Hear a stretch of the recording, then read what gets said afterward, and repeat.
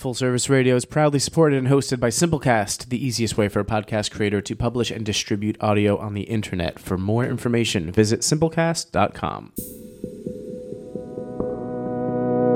Recorded live from the lobby of the Line Hotel in Adams Morgan, Washington, D.C. Are you ready? Hey, everybody. Hey, Pop. Hello, everybody. People in the back. Welcome, everybody. Welcome to the Inner Loop. Welcome, everybody. Welcome to the Inner Loop. Without further ado. Okay, so without further ado, we're going to get started. We should get started. We're Yeah. rambling. I'm rambling. We're going to get started.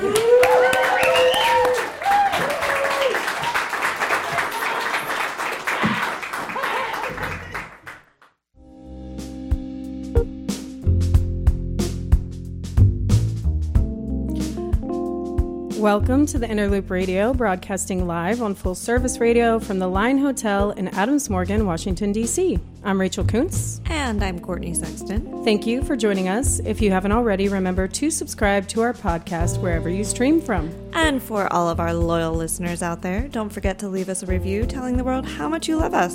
And for any new listeners out there, here on the Inner Loop Radio, we delve into all things creative writing, whether that be inspiration or craft, what makes a great ghost story, or how to construct the perfect sonnet, or just how we all sit down each day in front of an empty page.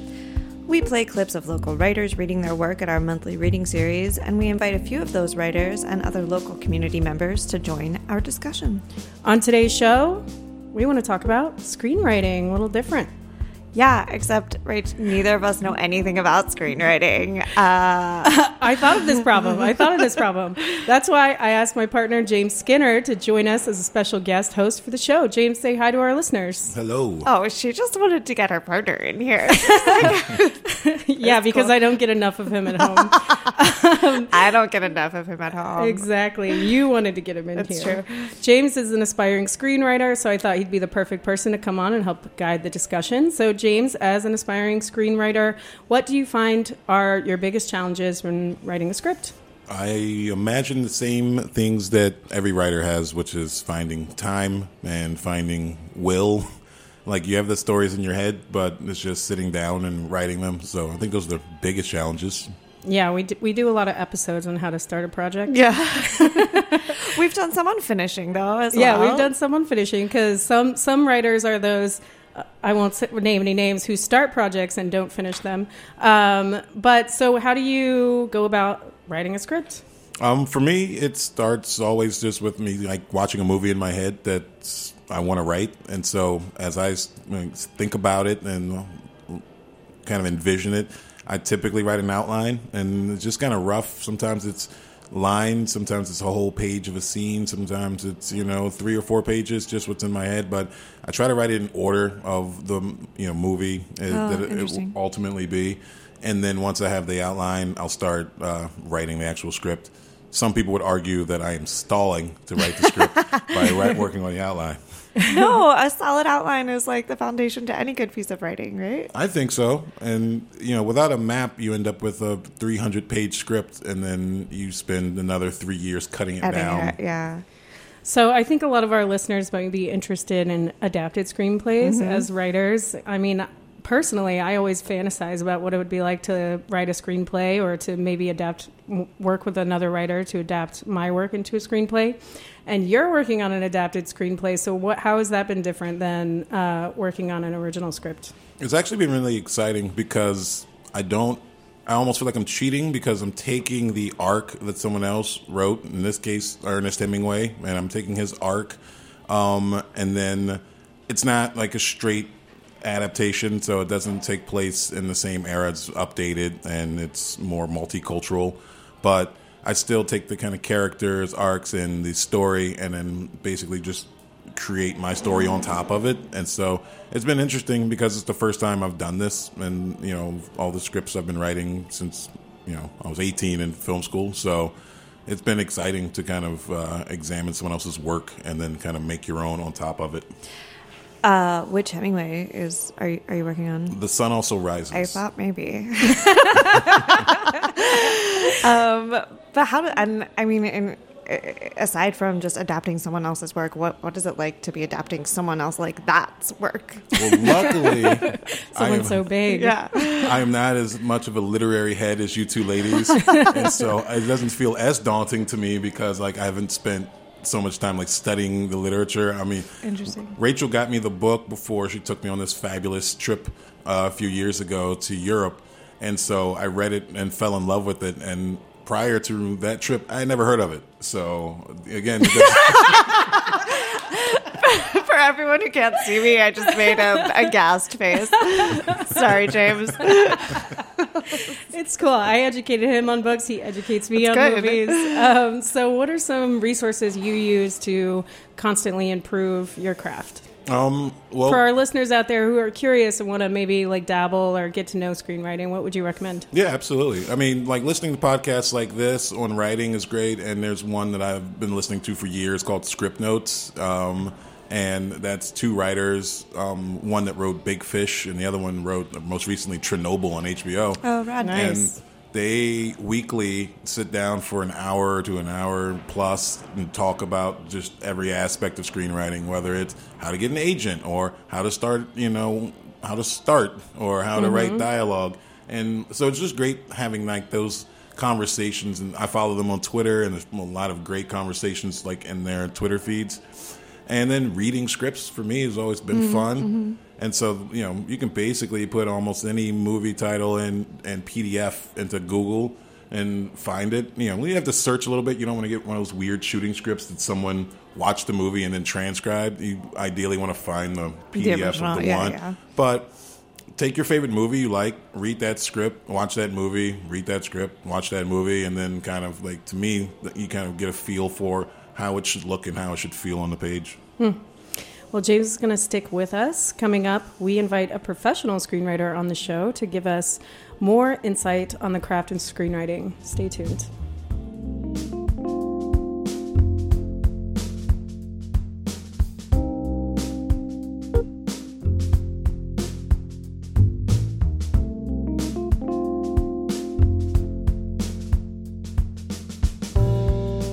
Welcome back to the Interloop Radio. We've been discussing the craft of screenwriting, and joining us on the show is Kevin Downs, who has optioned 4 screenplays for feature film, has taught classes in screenwriting for more than 15 years, and currently teaches at Georgetown University. Welcome, Kevin.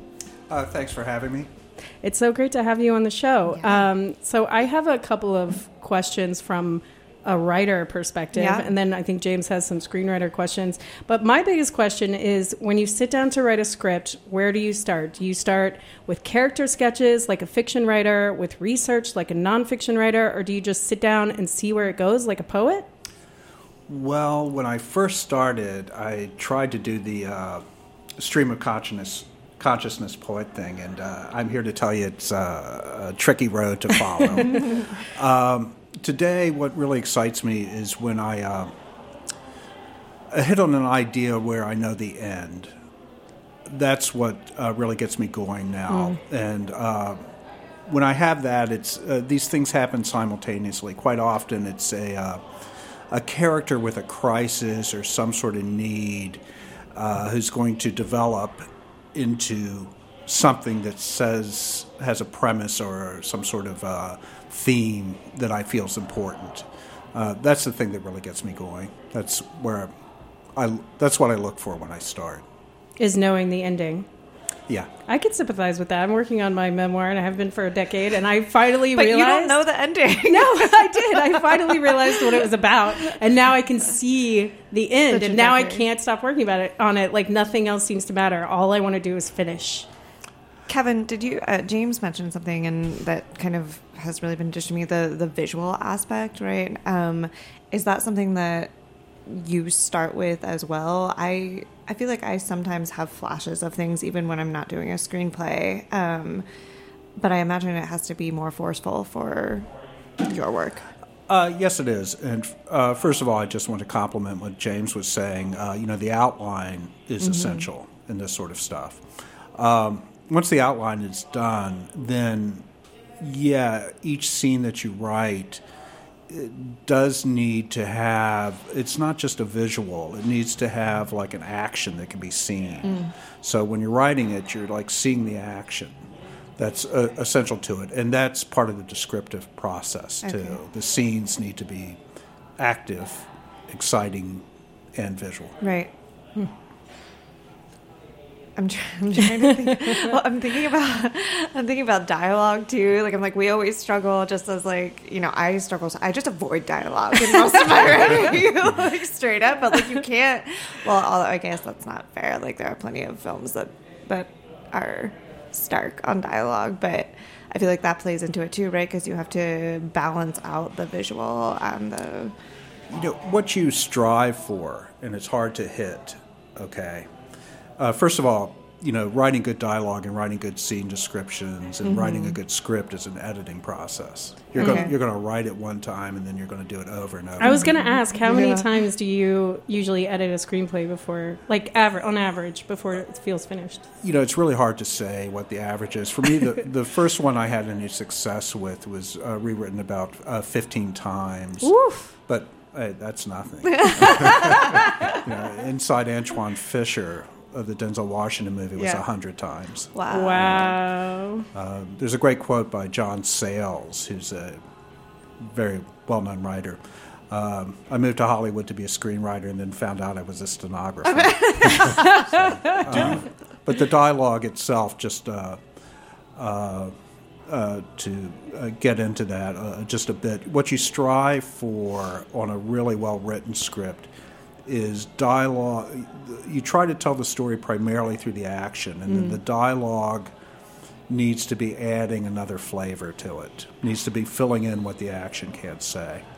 That's so interesting. I would have thought it was the opposite. Right. Do you find yourself, especially when you're talking 15 drafts, because I know, and two of the people that get all of my drafts are sitting in this room, do you find it difficult after draft 10 to find someone that will read it with fresh eyes? Because you and I, you love your script. I love what I've written, but I mean, the 10th time, and only a couple of nuances change, and you give it to someone, there's like, I don't notice the difference. I can't. So do you find that you have to keep finding new people to get feedback from?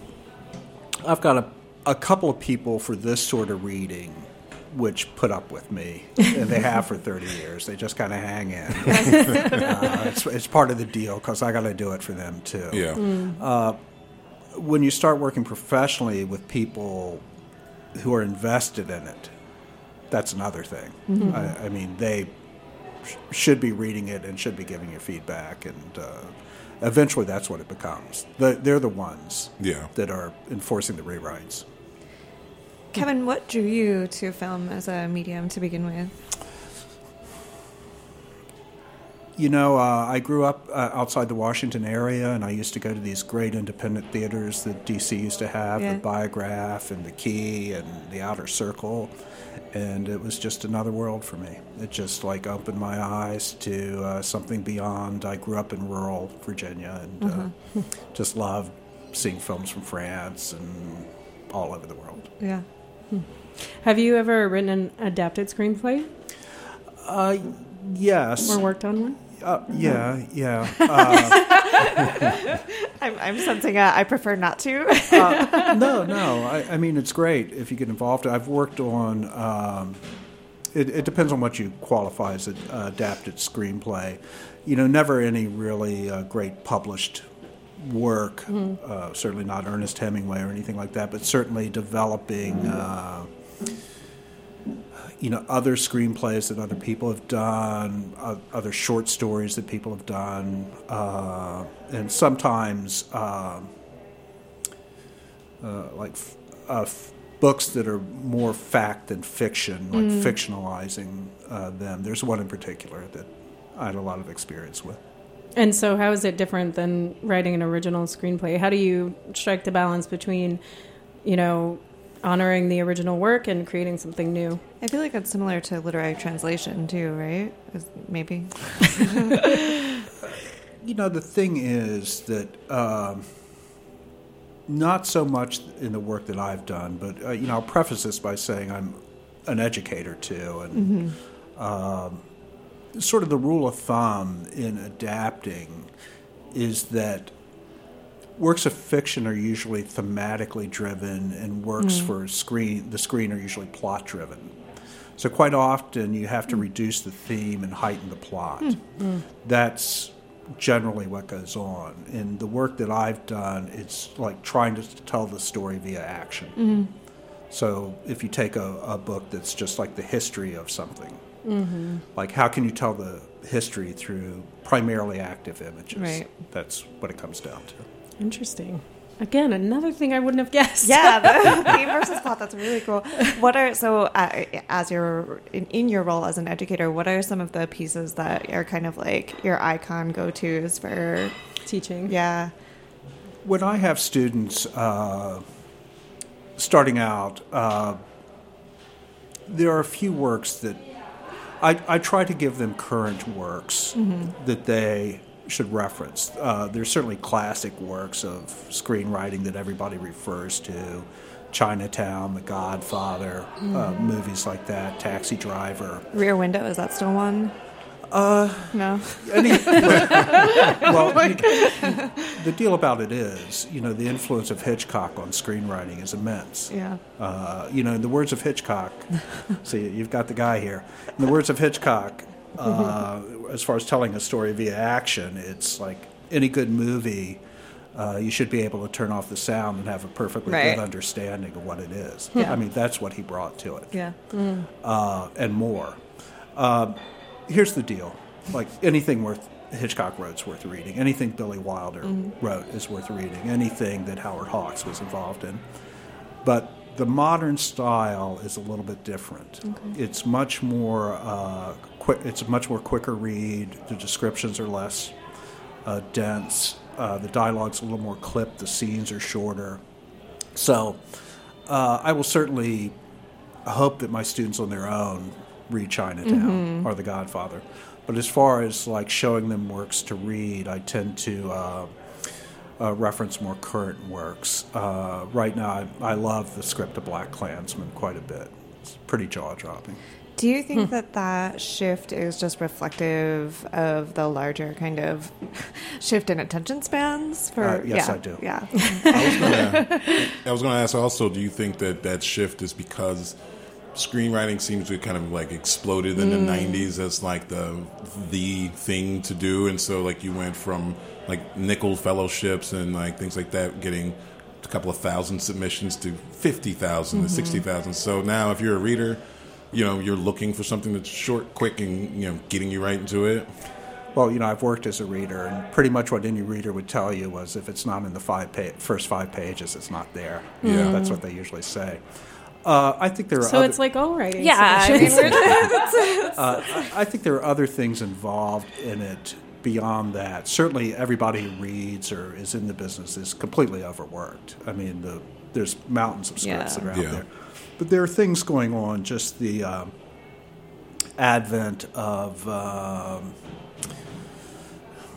we're going back here, but certainly you could see it kind of turning with the advent of MTV. This is when MTV played music videos. Yeah. And it got, way back in the day. Video killed the radio star. Hey, guys. Way back in your grandfather's era. But the cutting became much more quick.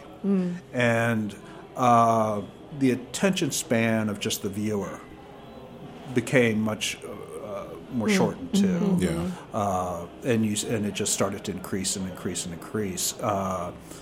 Today it's very rare in some screenplays. Even in the 80s, you could see some screenplays, each scene would be like a page and a half. Whereas when you would look at like The Godfather or Hitchcock, 5, 6, 7, 8 pages per scene. Yeah. It's just attention spans in general have gotten shorter. I feel like too much Starbucks. I was born in the wrong era. And too much content, right? Like, there's the other thing that, like, it's all accessible, So for so me, much to I'm consume. like, oh my God, what else can I read? And then I end up reading nothing because I'm just overwhelmed. I keep trying to tell myself that it's not going anywhere. Like, I keep going like, I've got to watch this or I've got to see this. And I'm just like, well, they're not going to, explode in 10 seconds. I can see them next year, I guess. So my biggest question about screenwriting, and every time I think about screenwriting, is as a writer, I feel an incredible amount of ownership over my words, and I, tinker them and make them perfect. And I never want anyone to touch them. But as a screenwriter, you're inherently building something that someone else will touch, and not just one person, but maybe 20, maybe 100 people. And you kind of have to let it go. So what is that like, to work on something, make it perfect, and then have to let it go and let it change sometimes significantly? Well, again, I mentioned John Sayles a while ago. Hitchcock and John Sayles have the greatest quotes in the world.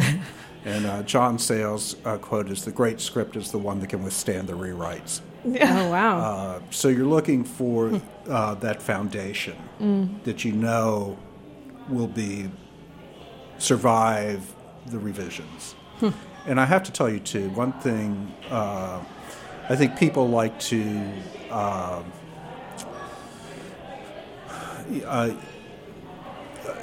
blame Hollywood for bad movies and the development process. It was such a good book and it became such a bad movie. Well, I can tell you, and many times, they make them better.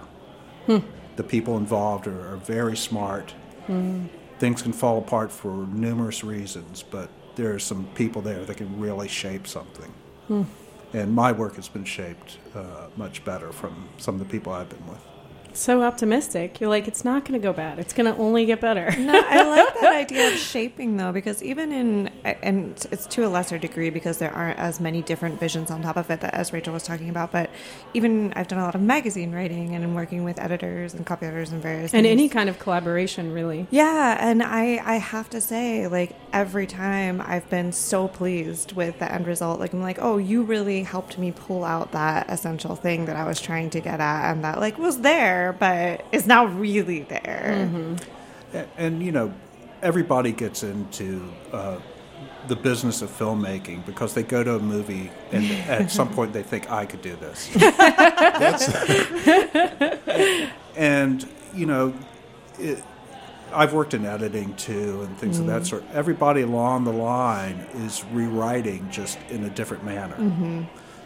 Say with images if you're an editor, or with the actors if you're the director. Right. And it's the same thought process, just different tools. And it's funny you say that because as someone that's wanted to write movies for as long as I can remember, every time I tell someone that, they're always like, oh, I got a great movie idea, or, oh, I also wanted to do that.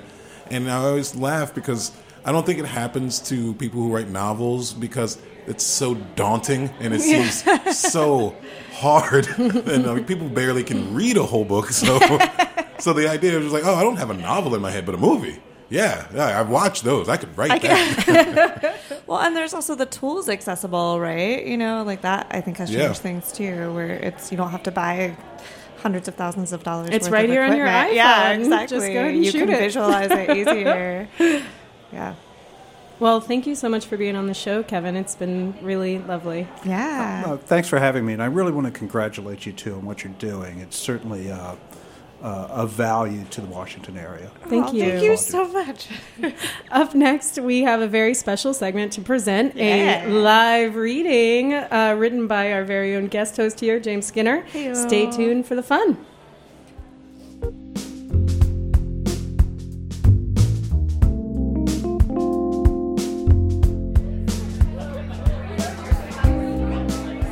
Gather,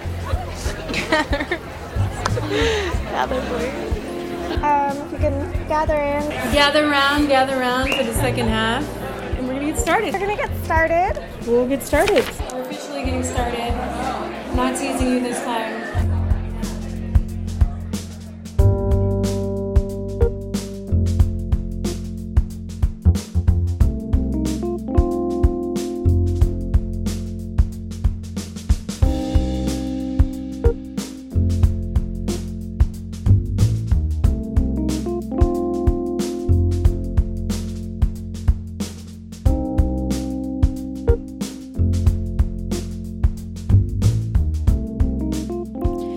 Welcome back to the Inner Loop Radio, broadcasting live at the Line Hotel in Washington, D.C. We turn now to a very special segment, a live reading of a screenplay written by our guest host, James. Oh my God. I'm really excited about this. I've been nervous and excited. No, this it's is awesome. super exciting. So, James, tell us a little bit about the screenplay before we get started. All right. Well, this is one page early in the first act, but I'm currently in the process of trying to adapt Ernest Hemingway's The Sun Also Rises. One, I noticed online that it was... I didn't realize this was... Got it. Okay. It all makes sense now. God, cool. Courtney just caught up. Yep. Okay. As I mentioned earlier, this was a book that Rachel bought me and I read and fell in love with. And as I was reading it, it seemed... I mean, it was about, The Lost Generation. Yeah, The Lost Generation, like right pre-20s. And I felt like a similar feeling of like, especially for black millennials, kind of having that similar feeling of having like no real identity that doesn't like kind of match with what their parents lived with, kind of being in this weird world of, pre-technology and like also existing in it. And so either way, it seemed like it kind of would adapt well. And so that's what I started working on. And so this is a little bit from And that. so this is about a group of black Americans who absconded to Europe, Ta-Nehisi Coates style, getting out of America. Getting out of America, it's not in the text, but, kind of the post-Trump, where as everyone said, like, if he wins, I'm leaving. Like these folks actually did. They Expats, were fed man. up with, Smart. what it was like to be black in America. And they were like, let's just see if it's better somewhere else. And also the fun of The Sun Also Rises is that they just spent the whole time drunk and, sleeping with each other. And so it just seemed like And a all really... the penis references. Courtney. Dick jokes all over the place. It's true. I need to capture some more of those. I think. Revision. Okay. Well, let's get to it. I'll introduce our actors. We have Diana Veiga, Interloop alum, writer, and comedian, reading the part of Frances. Welcome, Diana. Hello, thank you. And Ian Smolka, who is another aspiring screenwriter and who taught me a lot during the Oscar watching party, reading the part of Jake. Welcome, Ian. Hi, thanks for having me. And James will be reading the part of Robert. Courtney will read the part of the waitress. Sorry, Courtney. And I will read the stage directions. Don't be sorry. There's no shame in that. She accused me of typecasting before I the mean, show, I didn't say that was a bad thing per se. We should say that we're really blurring the line between a screenplay, a radio play, written work. But I like that. It has like that radio play thing going on. Yeah, it's got a little bit, so you just go with it. Go with it. All right, here we go. Exterior bar evening. Jake and Frances stand outside, the low hum of the evening traffic behind them. Frances pulls out a cigarette. She offers one to Jake. He accepts. She lights his cigarette, then hers. You know he's leaving me, right? Jake shakes his head no. Yeah, book's done. He's done. What do you mean? He's the one that went around telling everyone that we were getting married. So, of course, I tell my mom, my sisters, my best friends. I was fine keeping it casual. So what happened? He decided he hasn't lived enough.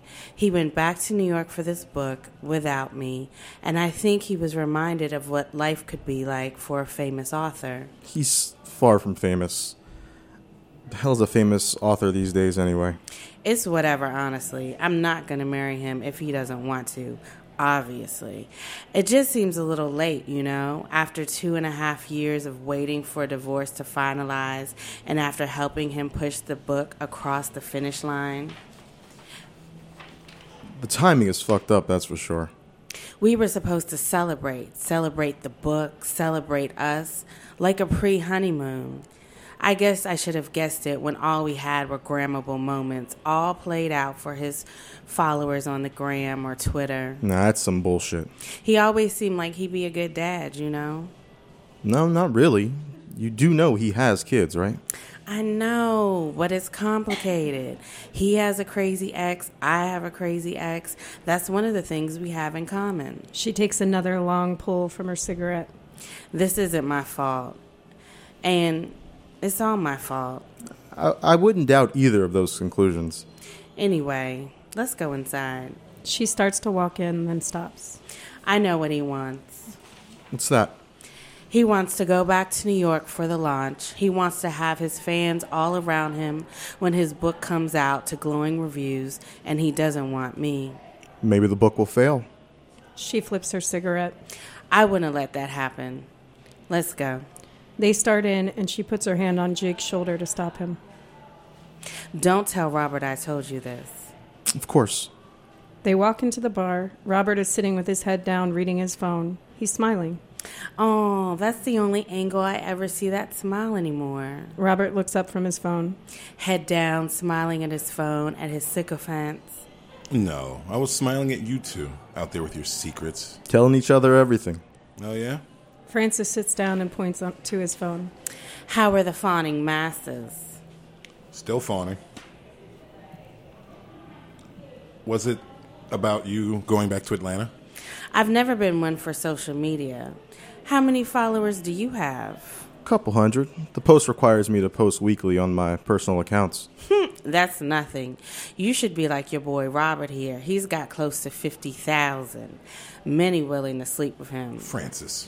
What do the kids call it? I slid into the DMs, and let me tell you, these women leave nothing to the imagination. I've seen parts of the female body I know I had. Jesus Christ, are you done? Is this what you two were talking about?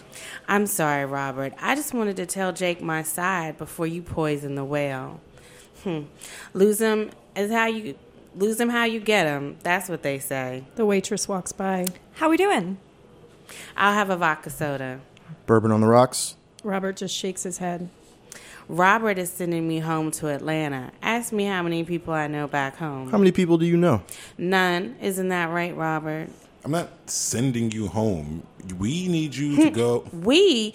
You mean you and the publisher I work for, the publisher I introduced you to, and when exactly are you planning on coming home to Atlanta, Robert? I'm not sure what the final date is. This is how he does it. Never good at confrontation. That's what he needed me for. So he sends me home on a bullshit errand to leave me. You think this is the civilized way of ghosting someone? I'll fly her home and just never come back. The waitress returns with the drinks. Anything else? Yes, maybe you can settle a bet for us. As a general rule, is it ever a good decision to start a relationship with someone cheating on their significant other? Oh, hell no. Once a cheater, always a cheater. Exactly. Frances shoots daggers into Robert with her eyes. Robert picks up his glass and pours a few ice cubes into his mouth, crunching it loudly. The waitress, picking up on the awkwardness, hurries away. Did Robert ever tell you how we started dating? Can't say that he has. How did you two meet? Robert was dating his assistant. How original is that? And then he managed to cheat on her with me. I mean, usually you cheat with the assistant, but Robert has always been an innovator. I let this asshole cheat up, sneaking around on his assistant with an editor. Can you believe it? I used to think he wanted more than someone pretty on his arm, a pretty wife. I thought he wanted an intellectual peer, but I figured it out. 2 years late, but I figured it out. You know why he wanted me? Why? Why are you playing along with this? The woman is asking me questions. Should I ignore her? You're welcome to chime in anytime. Thank you, Jake. Fine. Enlighten us all. Why did I want you? Oh, that's easy. I'm black. I've dated black women before. Yeah, but weak writers need strong editors, and for this book, you needed my voice and a pretty black woman on your arm on your Instagram stories. You needed someone in the photos for your book tour. My editor became my fiance. Sounds better. Girlfriend is so frivolous. Sounds like you're fucking your editor. Make sure, Robert, with the new girls, actually treat them to the life a little bit instead of just putting on a show for your followers. The book's done, so he doesn't need me anymore. She finishes her drink and stands up. So it's back to Atlanta for me. 33-year-old, divorced, and dumped. Oh, and I guess I'm fired, too. It's fine. I'm sure some SoundCloud rapper will pay to throw dollars at my ass in a thong or something. Have a nice life. I'll see you at home, my love. Good to see you, Francis. She walks away. What the hell was that? Yeah, Robert. What the hell was that? Fade out.